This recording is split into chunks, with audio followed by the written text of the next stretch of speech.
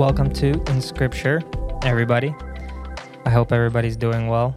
I know we are doing well. And speaking of that, I have a story for you guys. So yesterday, upon my adventures, I'm always listening to stuff. For some reason, on autoplay, I had a video. It was a apologetics themed video, and it was a professor in apologetics with his students, and he opened up the class and he was like, "Hey, I brought over a friend today. This guy is an atheist professor from UCLA, I think it was, and he's like, he's a close friend of mine, but I brought him here today to open up to you guys what it's like to be in an environment or to speak with a person who's probably smarter than you, but at the same time, he doesn't know God. And he thinks he's firm that he doesn't know God. So he introduces this guy. And so my thoughts right away were, this is going to be an interesting listen because these students are going to destroy him. I mean, you got a classroom of like, when I looked at the video, it seemed like there was probably 20, 30 people in there. And it was a big Tequay auditorium classroom. And it's just one guy by himself, and he's standing. He has no desk.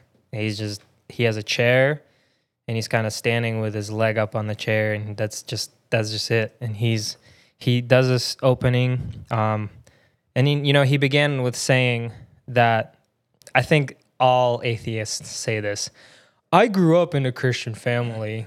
I read the Bible. I did this and that. I went to church. I used to give, a tenth of my pay to church because I thought that was the right thing to do. Basically they open up by saying, I know where you guys are at. And I think that's like a number one false thing that atheists do is they try to relate to you as if they know exactly your spiritual life because have been there. Clearly, we all know the person hasn't been there. Otherwise, he wouldn't be standing in the room like that.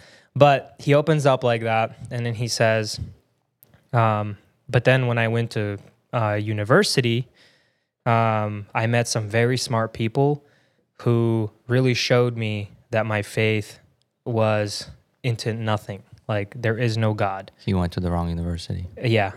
And now he's teaching at UCLA. I mean, I'm sure Should have done UCLA homeschool.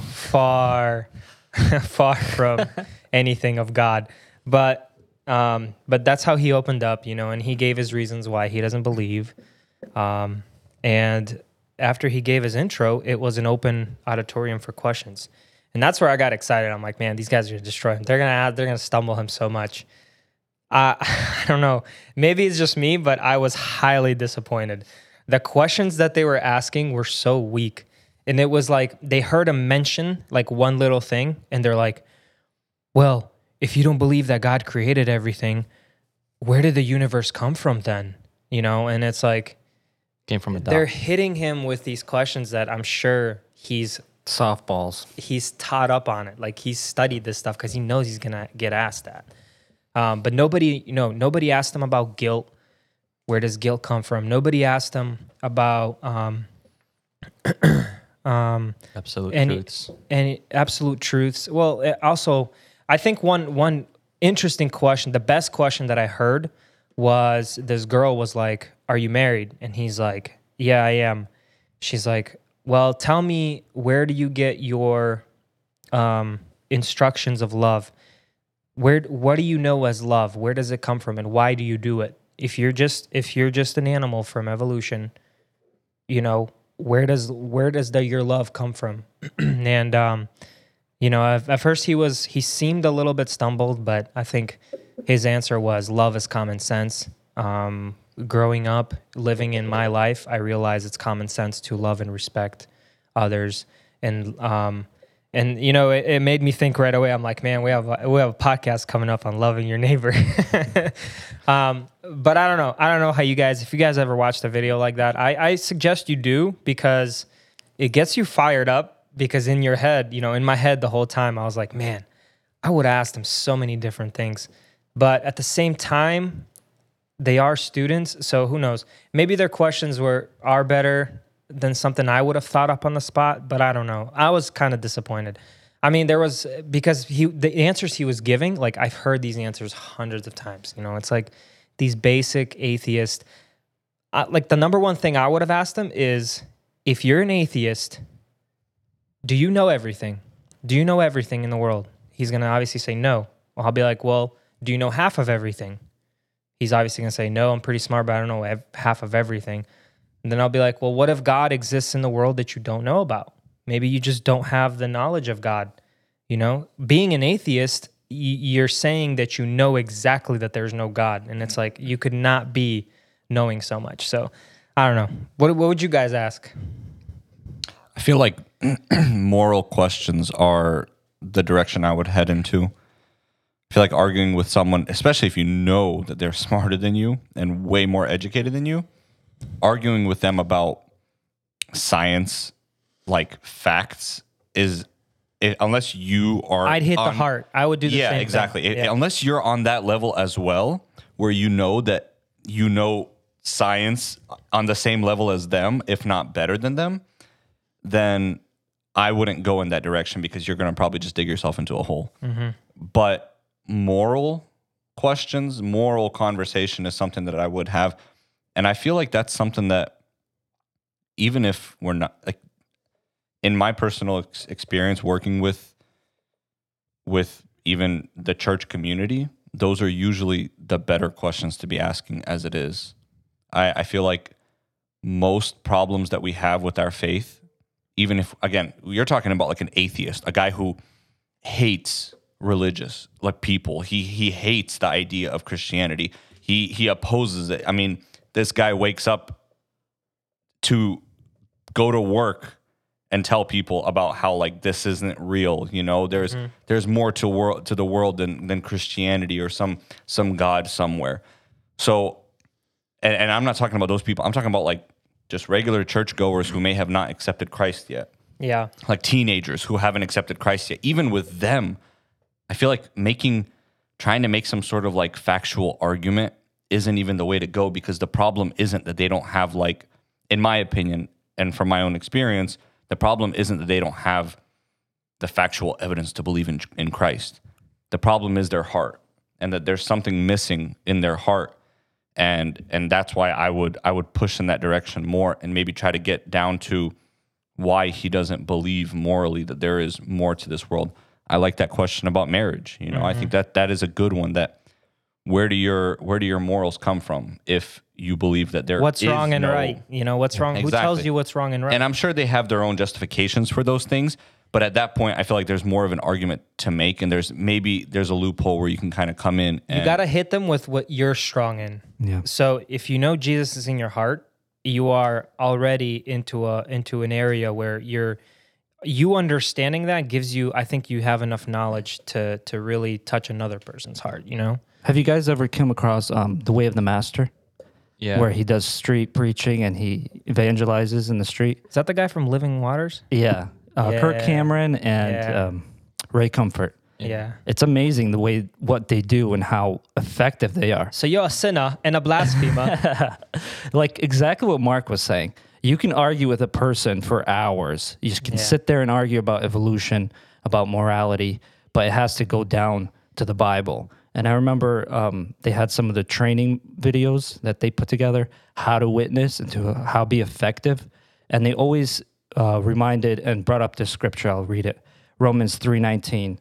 Now we know that whatever the law says, it says to those who are under the law, so that every mouth may be silenced and the whole world held accountable to God. It's when you bring up the law that the person has nothing to say against that. Mm-hmm. They can argue and try to wiggle themselves out of every kind of argument, because you can have one study and there's always counter studies to disprove that study. Do you know what I mean? You know what I'm saying? Here's the thing about science, and your younger brother Alex told me this, which is pretty cool, because we were talking about education, and he's a little bit more educated than most of us here. But I was like, in your field, what's the craziest thing you learned? And it's like a kind of oddball question, but his answer was pretty cool. He said, I learned that in the industry of science and just medicine and any of that, there's a lot of stuff, or in research, there's a lot of stuff you can make up, and you can ignore some facts to push your point easily. He's like, it does not take much. Very easy to fake. You know, when you science. do your master's, you do this, what do they call it? Were you there? Thesis? Like a thesis, yeah. So basically, you're taking some time to study up or experiment something, and then you officially, at the end, you make a paper, write a paper about it, I guess, and you show all your facts and proofs and studies and what you've learned. But that's the thing he said is there's a lot of stuff you can make up. So my point being is when you argue science, they push evolution into science so much with made up things that no matter what you say, no matter what kind of fact you give them, they will counter it with a fact that they heard somewhere, read somewhere, and they might even bring you the proof, go read this book. Well, it's like the book could be false. Yeah. I mean, they're talking about vestigial parts still in science books of evolution. Like, the whale has the vestigial structure. He has that pelvic bone or whatever. And they're saying, well, the whales had feet.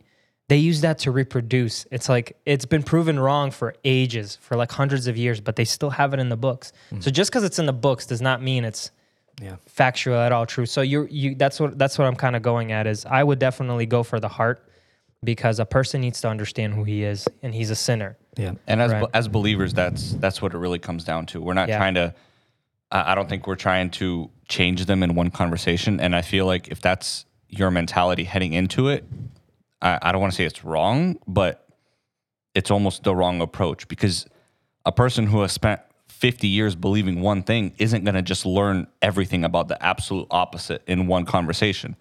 So as a believer, our main goal for any conversation that we're going to have with a non-believer is to establish they are a sinner in need of a savior. That's the key right there. Get right to the heart. Exactly. And again, those other parts of the conversation, I think it's important for us to be very, very aware of that. And again, that doesn't mean you're supposed to just run into any argument or any confrontation with anybody, because there needs to be education behind it. You need to know what you're doing, because you'll very quickly realize that very often you're the one who's uneducated and in a disadvantageous position when you start arguing with people. And a lot of people who are against our religion know the Bible very well too. And Jesus So- didn't argue. And I think, and I was going to bring science. up an example about the lady at the well. She received life from Christ, and she went back to the city and preached. Do you think she had a doctorate in theology? No. She met Christ once, had a conversation with him, but she understood what the most important part was. And that was enough for her to go back to the city, even though she was the least qualified person. It was enough, because the only thing that mattered is the one thing she knew. And I think that's the approach we have to take. We have to both be confident because we have salvation through Christ, which means we have the answer. But at the same time, we have to be wise in how we do it and understand that we're here to save people, and just arguing for nothing isn't going to help anybody. One thing to keep in mind when you're talking to an unchristian person, I heard this somewhere, was at the end of the day, no matter how mad they or aggravated they are with you, you're helping them. You're their friend. For example, you see some very drunk guy, right? Somewhere, let's say a bar. You shouldn't be at a bar, but if you're at a bar and you see a drunk guy, but you take his car keys, are you helping him or are you hurting him?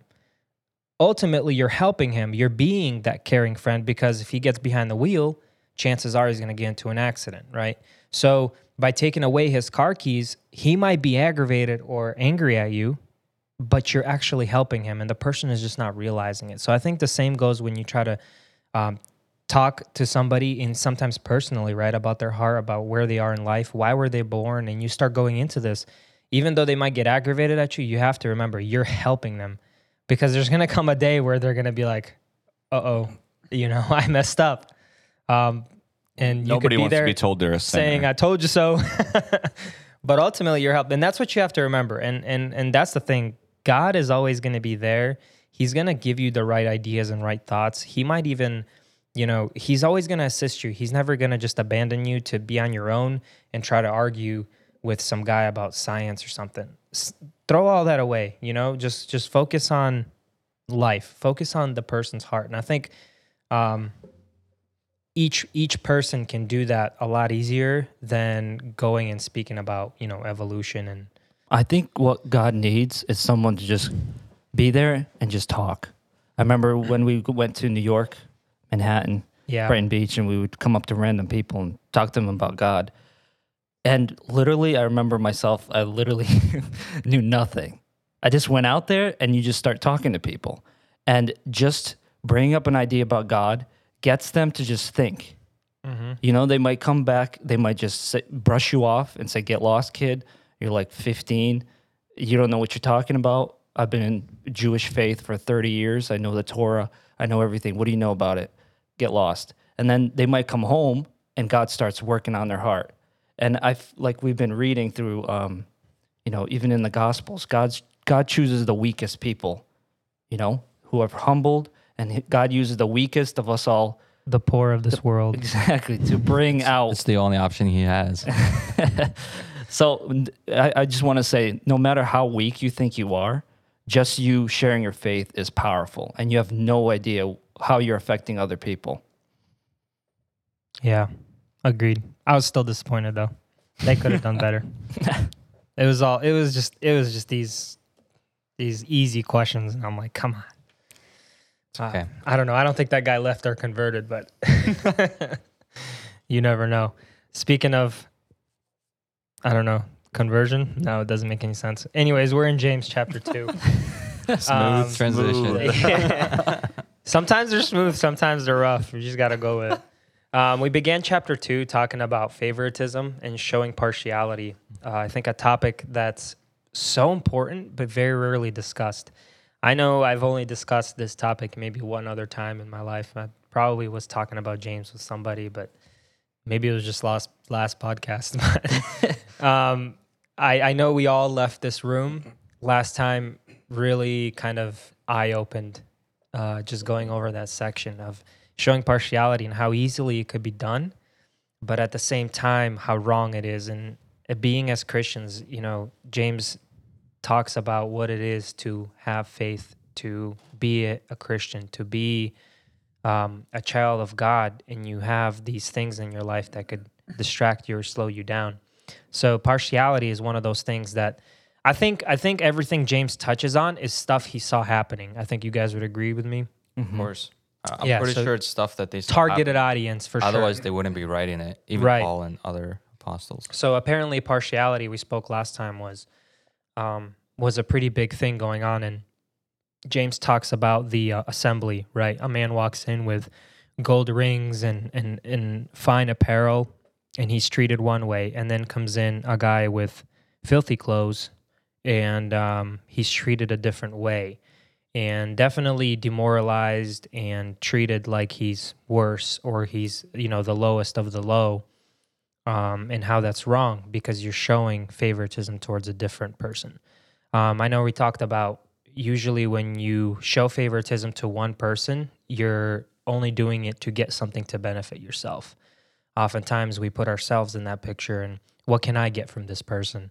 And I think that's like one of those triggering things that usually happens. But I mean, other people might have other motives. But essentially, the only reason you would favor somebody is because you're getting something from it. I'll go ahead and read the part that we're going to discuss today, which is going to be chapter 2, verse 8 through 13. We're going to finish chapter 2 today, right? Yeah, right. So I'll go ahead and start reading it. If you really fulfill the royal law according to the scripture, you shall love your neighbor as yourself, you are doing well. But if you show partiality, you are committing sin and are convicted by the law as transgressors. For whoever keeps the whole law but fails in one point has become accountable for all of it. For he who said, "Do not commit adultery," also said, "Do not murder." If you do commit adultery but Do not commit adultery. If you do not commit adultery but do murder, you have become a transgressor of the law. So speak and so act as those who are to be judged under the law of liberty. For judgment is without mercy to one who has shown no mercy. Mercy triumphs over judgment. James is so smooth with his words. I know, right? I'm honestly really shocked. He kind of takes this little example about a rich man and a poor man, and he turns it into he kind of progresses it so smoothly in these couple verses, and it goes into something so much more deep than just like judgment over a rich person or He a poor like person. raises the stakes to the ultimate level. But he does it so smoothly. It's not like he's like, hard stop with my example. Next verse, you're all sinners. Like he kind of transitions so well into a deeper thought, and I really love how there's so much more to it, because I feel like we've talked about this before, but a lot of things that we encounter in Scripture, they're kind of symptoms to a greater problem, and it's some, just like we were talking about, with our opening conversation, that the problem is usually deeper than just what's going on the surface. There's usually more going on in the heart itself. And I feel like James kind of touches on something a little deeper than just, a rich man walks into your congregation and a poor man. He's kind of, now he's branching off into something a little bit more than just that. And I'm just excited to talk about it. So what do you guys think? So he goes into saying, if you really fulfill the royal law according to the scripture, what do you guys think the royal law is? I think of two things right away. I think of looking at the commandments. What are the one or two most important? Because looking at commandments, Love you your God. love your God and love your neighbor, right? He even grabs a piece of it.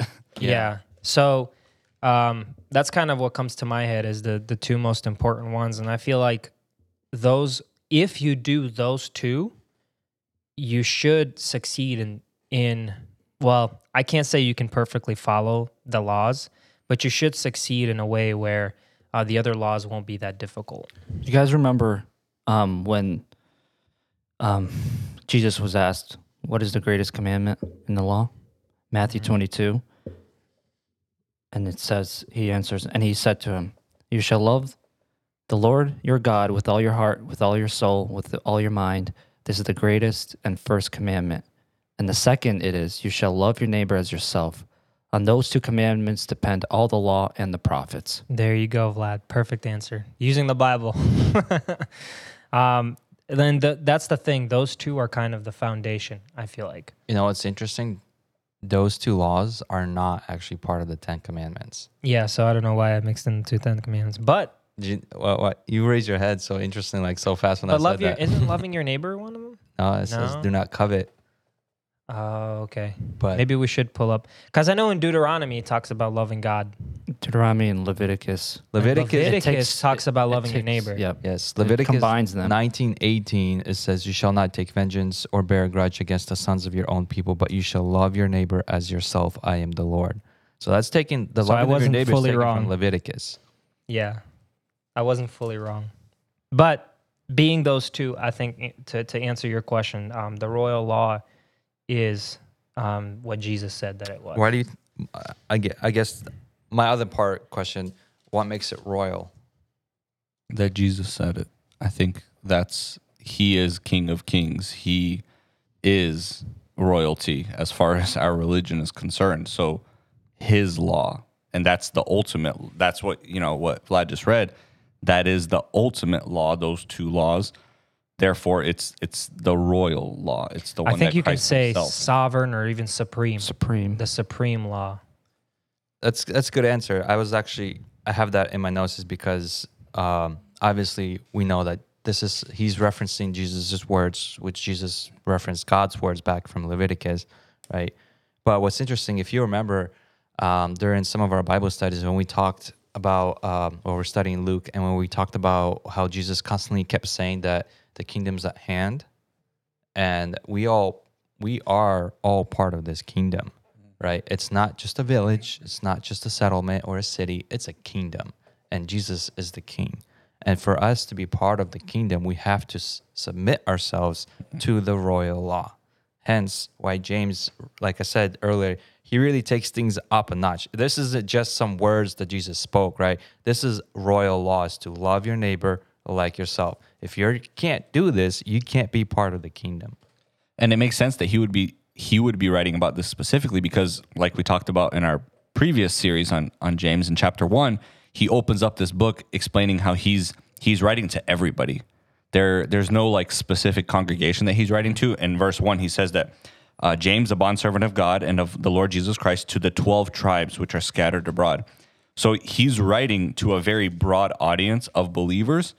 So it would make sense that he would cover a topic that applies to everybody, because everybody should treat their neighbor with love. And it makes sense that he's telling all these different people, hey, this is the royal law. Like you're saying, in this kingdom, yeah, there's churches all over the place, but all of you follow the same law, and all of you are under that same law. So keep that in mind while you're part of this kingdom. Yep. You know, it's interesting. You read that passage from Matthew. I do want to kind of focus back to another passage in Matthew, chapter 5. This is his Sermon on the Mount, because he kind of states a similar thing. Well, let me open my Bible to it. About the meek. Sort of. So, chapter 5, verse 43 and 48, Jesus says the following. You have heard that it was said, you shall love your neighbor and hate your enemy. But I say to you, love your enemies and pray for those who persecute you, so that you may be sons of your Father who is in heaven. For he makes his sun rise on the evil and the good, and sends rain on the just and the unjust. For if you love those who love you, what reward do you have? Do not even the tax collectors do the same? And if you greet only your brothers, what more are you doing than others? Do not even the Gentiles do the same? You therefore must be perfect, as your heavenly Father is perfect. And I really want to emphasize, or at least get our attention a little bit, just on the verse 43, he says, you have heard that it was said, you shall love your neighbor and hate your enemy. I've never paid attention to that. I've heard it being preached so many times, right? Sermon on the Mount, famous passage, love your neighbor, hate your enemy, right? What's interesting that Jesus points out here is that you have heard that it was said.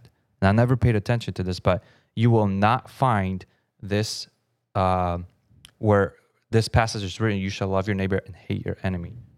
God never commanded his people to hate their enemies. This is something that the Jewish nation took and twisted and corrupted it to their liking. Or maybe it got lost over time. Kind of like eye for an eye, tooth for a tooth. There is a command for that, right. Yes. But they took that to the extreme, yeah. Right? Further than what God actually intended it to go to. And so here where he says, you shall love your neighbor and hate your enemy, I mean, they were definitely all over that. And we can definitely see that in the New Testament Gospels and all the other books, and how much the Jewish nation hated the Gentiles. Anyone that was different from them, they hated them with a passion. Like, there's no way they would be saved. And they thought that they were right because they believed that it was okay to hate your enemies. But Jesus Christ says, no, that is wrong. You're supposed to love your neighbor. Everybody. You have heard, not what you have read. Exactly. You have heard, not what you have read, not what God said. That's a great point. Can you read the last part of the section that you read about Christ? The last verse? Yeah. You therefore must be perfect as your heavenly Father is perfect. Yeah. So why are we commanded to love? Because God loves everybody. Exactly. If we have true saving faith, we are supposed to emulate God and Christ, correct? We are supposed to be like him. And how is God? God is impartial. He loves everyone, and he is holy. And we are supposed to emulate that, and we're supposed to be like that. So that is pretty much just saying God loves perfectly, God is impartial, and we must be impartial. If we love everybody, if we love our neighbor as ourselves, we fulfill the law, as it says. Which is something that James goes on to saying, like, if you love your neighbor, Yeah. good. That's good brownie points for you, right? But that is not all. There's so much more than just loving your neighbor. And he goes on. Do you guys have anything else to add before I go on? Yeah, I wanted to add, you hear that phrase a lot, love your neighbor as yourself. And I know I was telling you guys earlier, but if you focus on, here it even says in verse 8, the second part, if you fulfill the royal law according to the scripture, you shall love your neighbor as yourself, you do well. So when thinking about loving your neighbor and thinking about those words as yourself, what I wanted to say earlier was I don't think James here is advocating that self-love is okay, that self-love is by saying you do well, that self-love is something that's all right to do as long as you're loving your neighbor. I think the focus, and you guys have said it, you guys just talked about it, the focus is on loving the neighbor. I think the only way you could compare it to something that touches your heart is mentioning yourself, because we do show, we take care of ourselves. We live with ourselves. We wake up looking in the mirror at ourselves. So yes, in a way, we do love ourselves in some sort of way, but there is a downside if you love yourself too much. And all I really wanted to bring up is 2 Timothy chapter 3, verse 2, to kind of say that loving yourself is still a sin. Mm-hmm. And when 2 Timothy writes about the perilous times and perilous men at the end times, like he mentions here in chapter 3, verse 2, he says that for men will be lovers of themselves, lovers of money, boasters, proud, blasphemers, disobedient to parents, unfaithful, unholy, unloving, unforgiving, slanderers, without self-control, brutal, despisers of good, traitors, headstrong, haughty, lovers of pleasure rather than lovers of God, having a form of godliness but denying its power. And from such people turn away. I think every single one of those characteristics is something we can see not only in other people, but we might even find those things in us. So loving yourself is not a good thing to do. You shouldn't be doing that. I think it's still a sin, but the way James compares it or mentions it, and even Jesus, it makes you think. It makes you think, wow, I do love myself a lot. And that's a strong love. Do I love others that way? I think those words are carefully phrased, because otherwise you wouldn't think of it, in that way. Your list that you read, if you flip it, if you love your neighbor as yourself, will you be those things? Arrogant, boastful. You can't. How can you be unloving, unholy, unforgiving, slanderous? How can you be lovers, or you could be still lovers of money, I guess, but could you be disobedient and disrespectful if you love your neighbor? I think it'd be hard As to do. yourself. Do you want to be treated like that? Exactly. Yeah. So I do want to point out two things. One, it's real quick. One, it says according to the scripture, love your neighbor as yourself according to scripture, not according to what culture pushes or whatnot. And the second thing is kind of on that note, culture love is so twisted nowadays and so washed down. It's easy to get lost. But I want to just emphasize, and I don't want us to discuss this, but to move and go ahead and move forward. I just want to put this out: loving your neighbor versus being friends with the world are two very separate things, and don't get those two confused. That's it. That's what I'm going to say about that. Let's move on. Going with what you were talking about earlier, Serge, not that, but earlier, I think that's what James kind of continues here in verse 9. He says, but if you show partiality, you commit sin and are convicted by the law as transgressors. Partiality, it's almost like it's another word for favoritism. You're directed in one. Your attention is more directed towards one person or one thing more than towards others. So he's telling us, but if you show partiality, you commit sin. You were talking about how there was never a law for you to hate your enemy. That was never God's law. That was never intended. God has always been a God of love, and that applies to your neighbor as well as it applies to your enemy. And I think that's where he kind of takes it that one step further, and he's saying, don't show that partiality. Just because you don't like that person doesn't mean you have the right to hate them.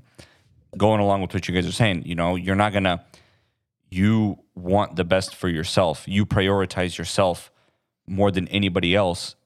And yet scripture tells us that's how you're supposed to treat other people, which in this case, James is telling them that you're not supposed to show that favoritism towards a specific person. And I think at this point, yes, I think he's kind of going further off of what he was talking about earlier in this chapter about the rich man and the poor man. But I think he's opening up a whole different topic at this point. I think he's taken it a whole step further.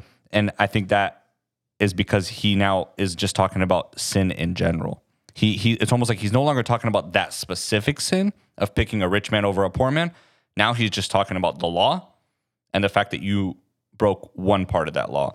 And he concludes verse 9 with saying that you are convicted by the law as transgressors. Because you broke one faction of it, because you messed up in one aspect, the whole thing is now disrupted.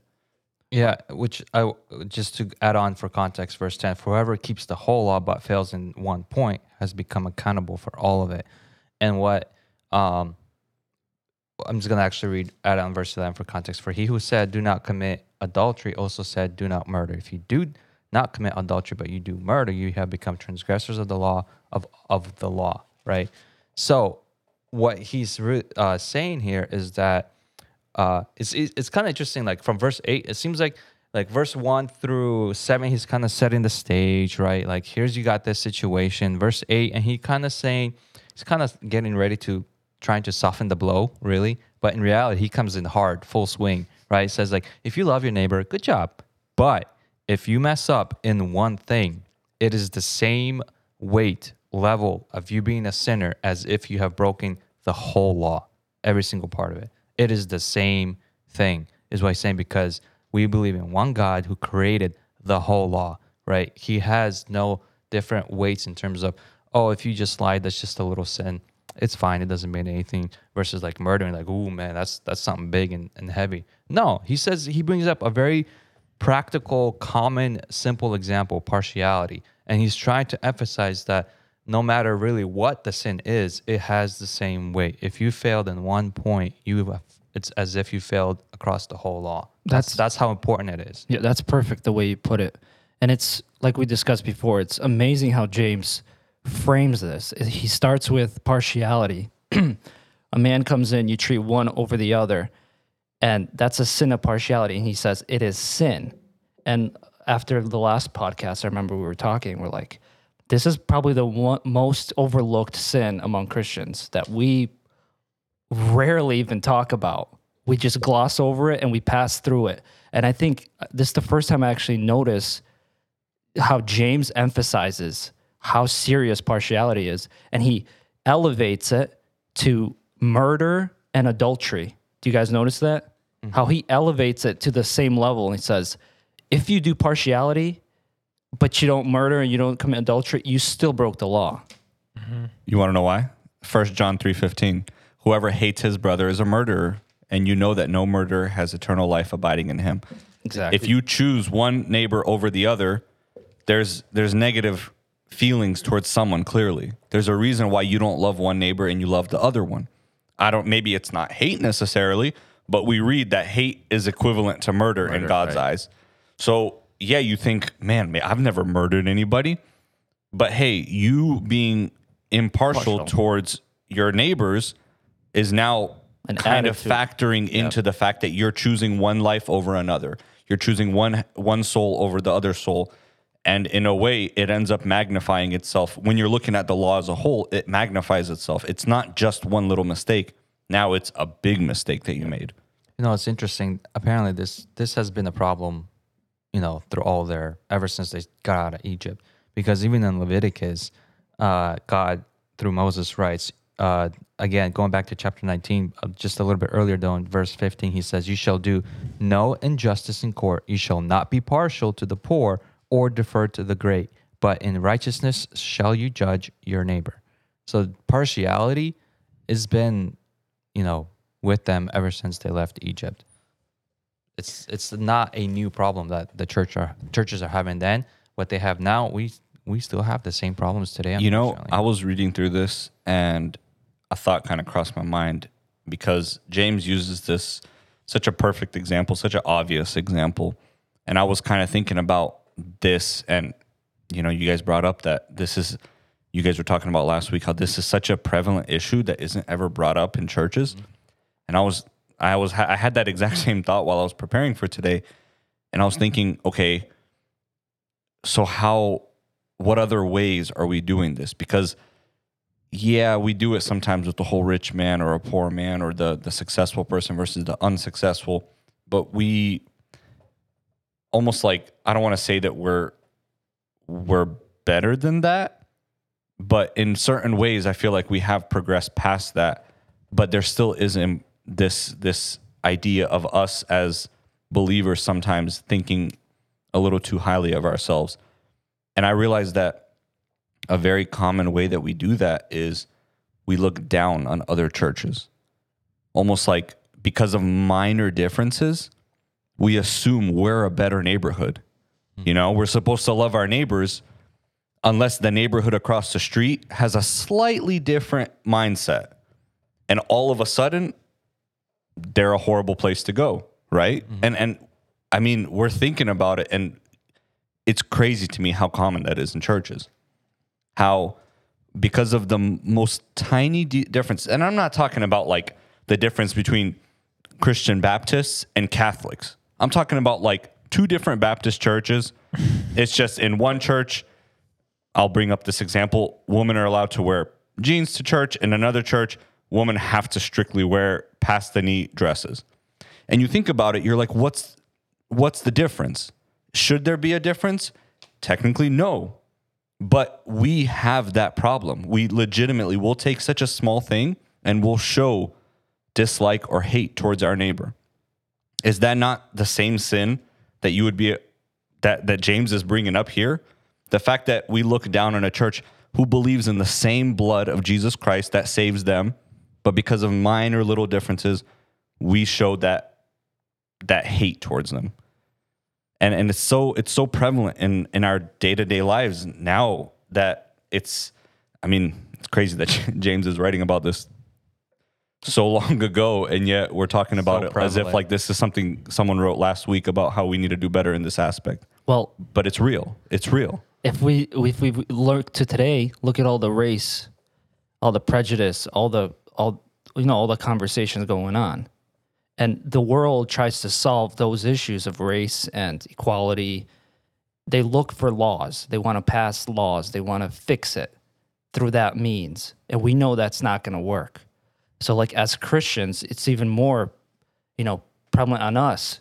How do we treat and look at other people who are not like us, who are part of a different culture, a different race? And we can blame it on our culture. Oh, it's not a big deal. But really, let's stop and think. How do we treat other people that don't look like us, that don't speak the same language as us, don't have a different culture than us? If we step back, all the way back, as Christians, we are the same, correct? We are all the same in the eyes of Christ, in the eyes of God. He has no partiality. You and like somebody living in India in a dirt hut, we are the same in God's eyes. And we catch ourselves so often how we think of ourselves, like you were saying, like we're so better than everyone else. And like how that is sin when we think that way. And it's just such a stark reminder of how wicked we are. Yeah, and it can be, like you guys already mentioned, could be things like culture, could be financial gain, as James writes. It could be even education. I'm smarter than you, therefore you have no right to ask me questions, right? It could be from anything, from the car you drive, from the clothes you wear, from the friends you hang out with.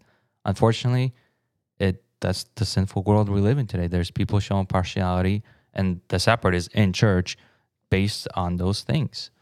James uses a keyword here that I think we read over, but we didn't really get into, is transgressor. And a transgressor is a person who violates a law or goes beyond its limit or beyond the boundary of that law. And a transgressor, I think it could be another name for sinner if you look at it spiritually. If you're a transgressor, you're obviously violating some sort of law, so therefore you're a sinner.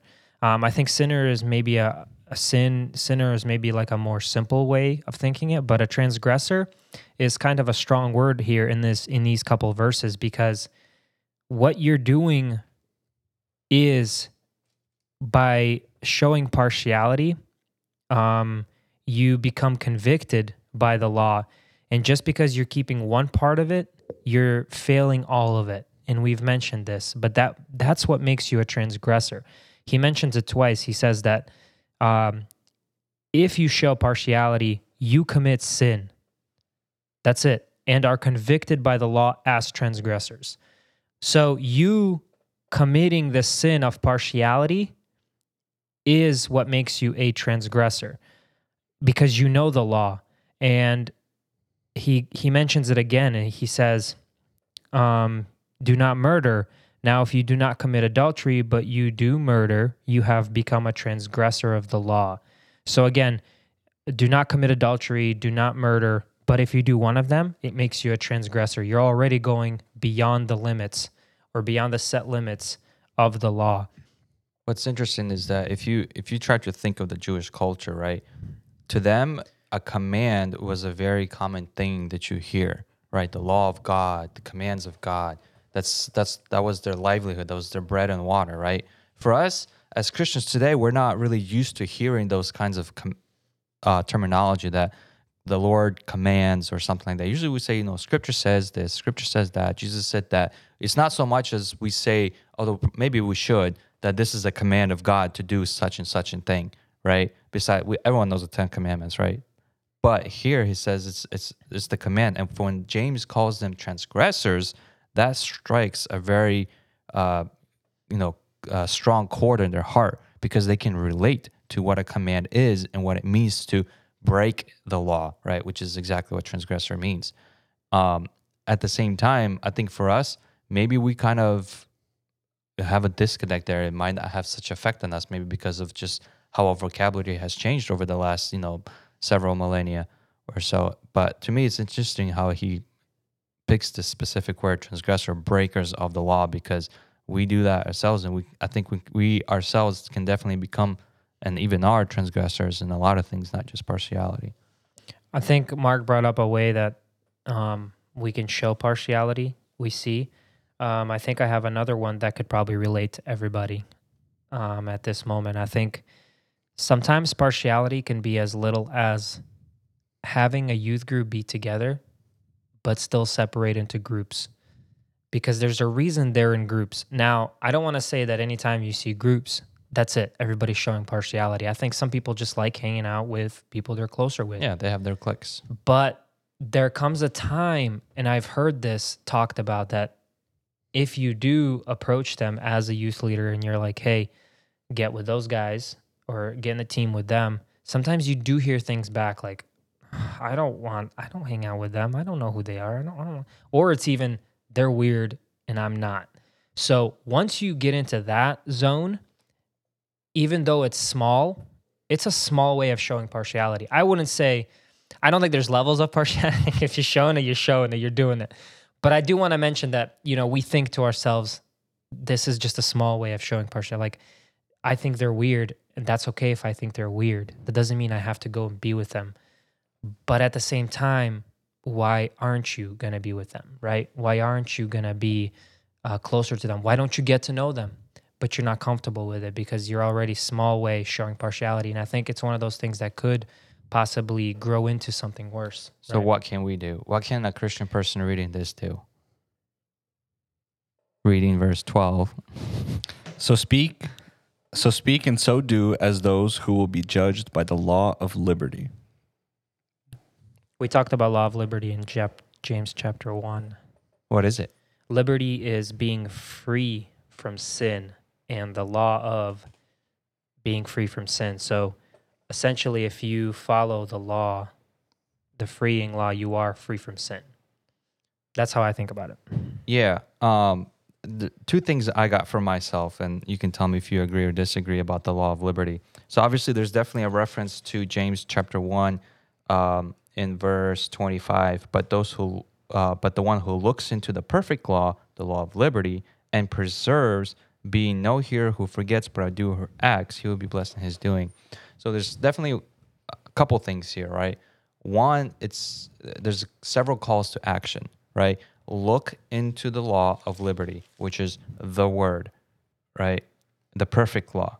The one who looks into the perfect law, the law of liberty, and perseveres, right? Being no hearer who forgets, but a doer who acts. So you have to look, you have to persevere, and you have to act upon the law of liberty.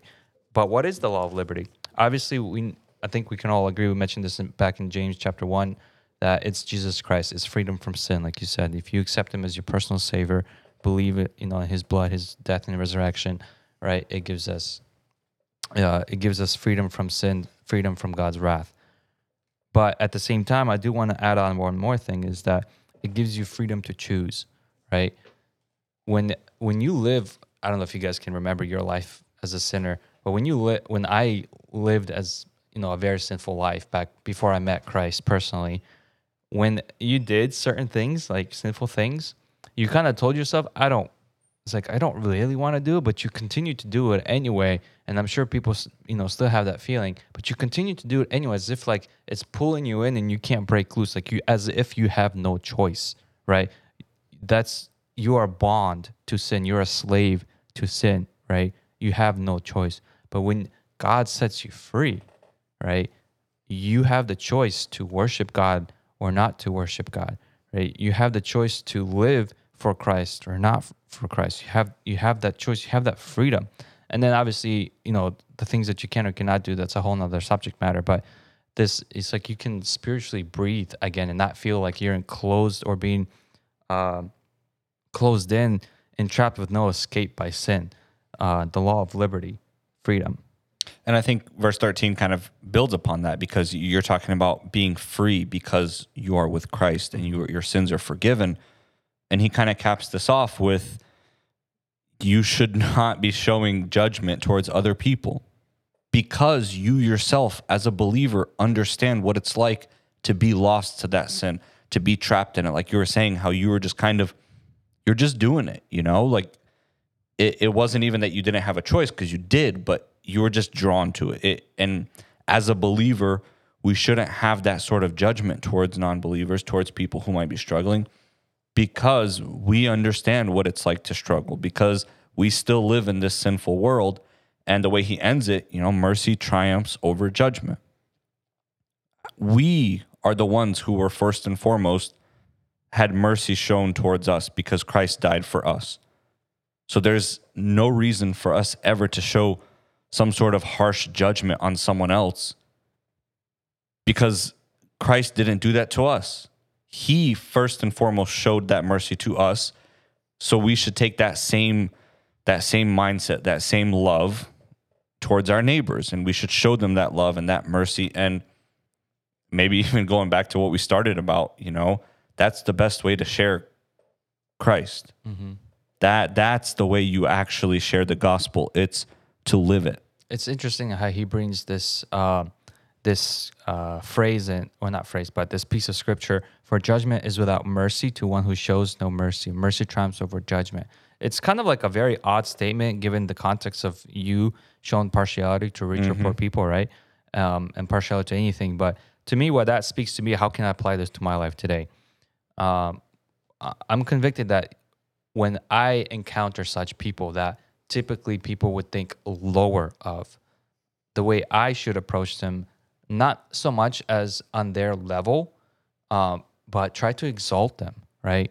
Bring them up to, I don't want to say my level, like I'm better, I'm not, but don't look down to them as someone that's a nobody. Show mercy to them, show kindness, show love, show affection, make them feel like a somebody, right? And that doesn't mean that we shouldn't do that to the rich or to the wealthy or to the other, side of the people, but we need to level the playing field. We need to treat everyone exactly the same way. We can't treat one person better than the other just because of the way they look, the way they dress, how much financial gain they have, or whatnot. That's to close this out. I had one last thought that I wanted to share. Again, like we were talking about, James kind of takes this common example and he brings it into something so much bigger than just favoring one man over another. And I think a big part of it is something that I know I brought up before, and I know we've talked about before, the idea that, and I brought it up earlier in this episode actually, the idea that there's more depth to humans than just simply the surface level sin. There's a reason why you choose to show favor towards one person over the other. There's a reason why you're slacking in a specific law, and by default you're breaking all of the law. And I think the heart of a human is what's really at play here. And I think as we grow in Christ, you realize that the law it's not intended for us to kind of look at it the way we look at like our day-to-day laws, because the law itself scripturally is God himself. It's him making himself known to humanity. It's him instilling himself into these commandments that help us grow closer to him. And if you follow the law, you end up growing closer to him because you understand him better. You understand a merciful God when you can force yourself to be merciful every now and then. You understand that God is love when you experience that love firsthand, and then you share that love firsthand with other people. And I think that's kind of the crux of what's going on here, that as believers, it's not about just checking off that I followed the law today. It's more than that. It's about having that personal relationship with Christ. And when you focus on your relationship with him more than just checking off the law on a daily basis, you kind of, by default, you end up fulfilling the law. You'll do what's right because your priority is Christ. Mm-hmm. And you won't really have to worry about maybe messing up, because I know that my main priority, today, tomorrow, and God willing for the rest of my life, is to serve the Lord. And so I don't have time to slip and fall. I don't have time to say the wrong things. I can't afford to hate my neighbor, because I only have a couple years on this earth where I can preach to my neighbor. And when you have that mindset, you start thinking a little bit differently, and you kind of start approaching things a little bit differently. And I think that's something that I want myself to improve in. I would pray for all of our listeners to improve in that aspect, our personal relationship with Christ, and understanding that if we're personally all right with him, and if we have a strong bond with him on a personal level, all these other things just kind of, they'll happen, because that's what having a relationship with him produces. It produces mercy. It produces grace and love and joy. Fruits of the Spirit. Amen. Amen. Let's pray. Heavenly Father, thank you so much for this incredible day, Lord. I'm so thankful for this opportunity that I had with my brothers to open up your word and to study scripture. And I'm just so thankful for the blessings that you pour upon us, Lord. I'm so thankful that we live in a time where there is no persecution that I'm going through, that I can freely and openly study your word and glorify your holy name, Lord. And I pray for myself, for my brothers here, for anybody who may be listening. I pray that you help us to be more loving, to be more kind, more graceful, and more merciful to the people around us, to understand that everybody is struggling, that we're all a part of this sinful earth, and the devil is trying to bring every single one of us down every single day, Lord. Help us to be a light to the people around us, to show them what it means to be a believer, Lord, not because there's something good about us, but because you live inside of us and because you are that light. I pray that you help us to continue to grow in our love of you and our desire to grow in you and your word and our prayer with you, Lord. I thank you so much for everything. In Jesus' name I pray. Amen.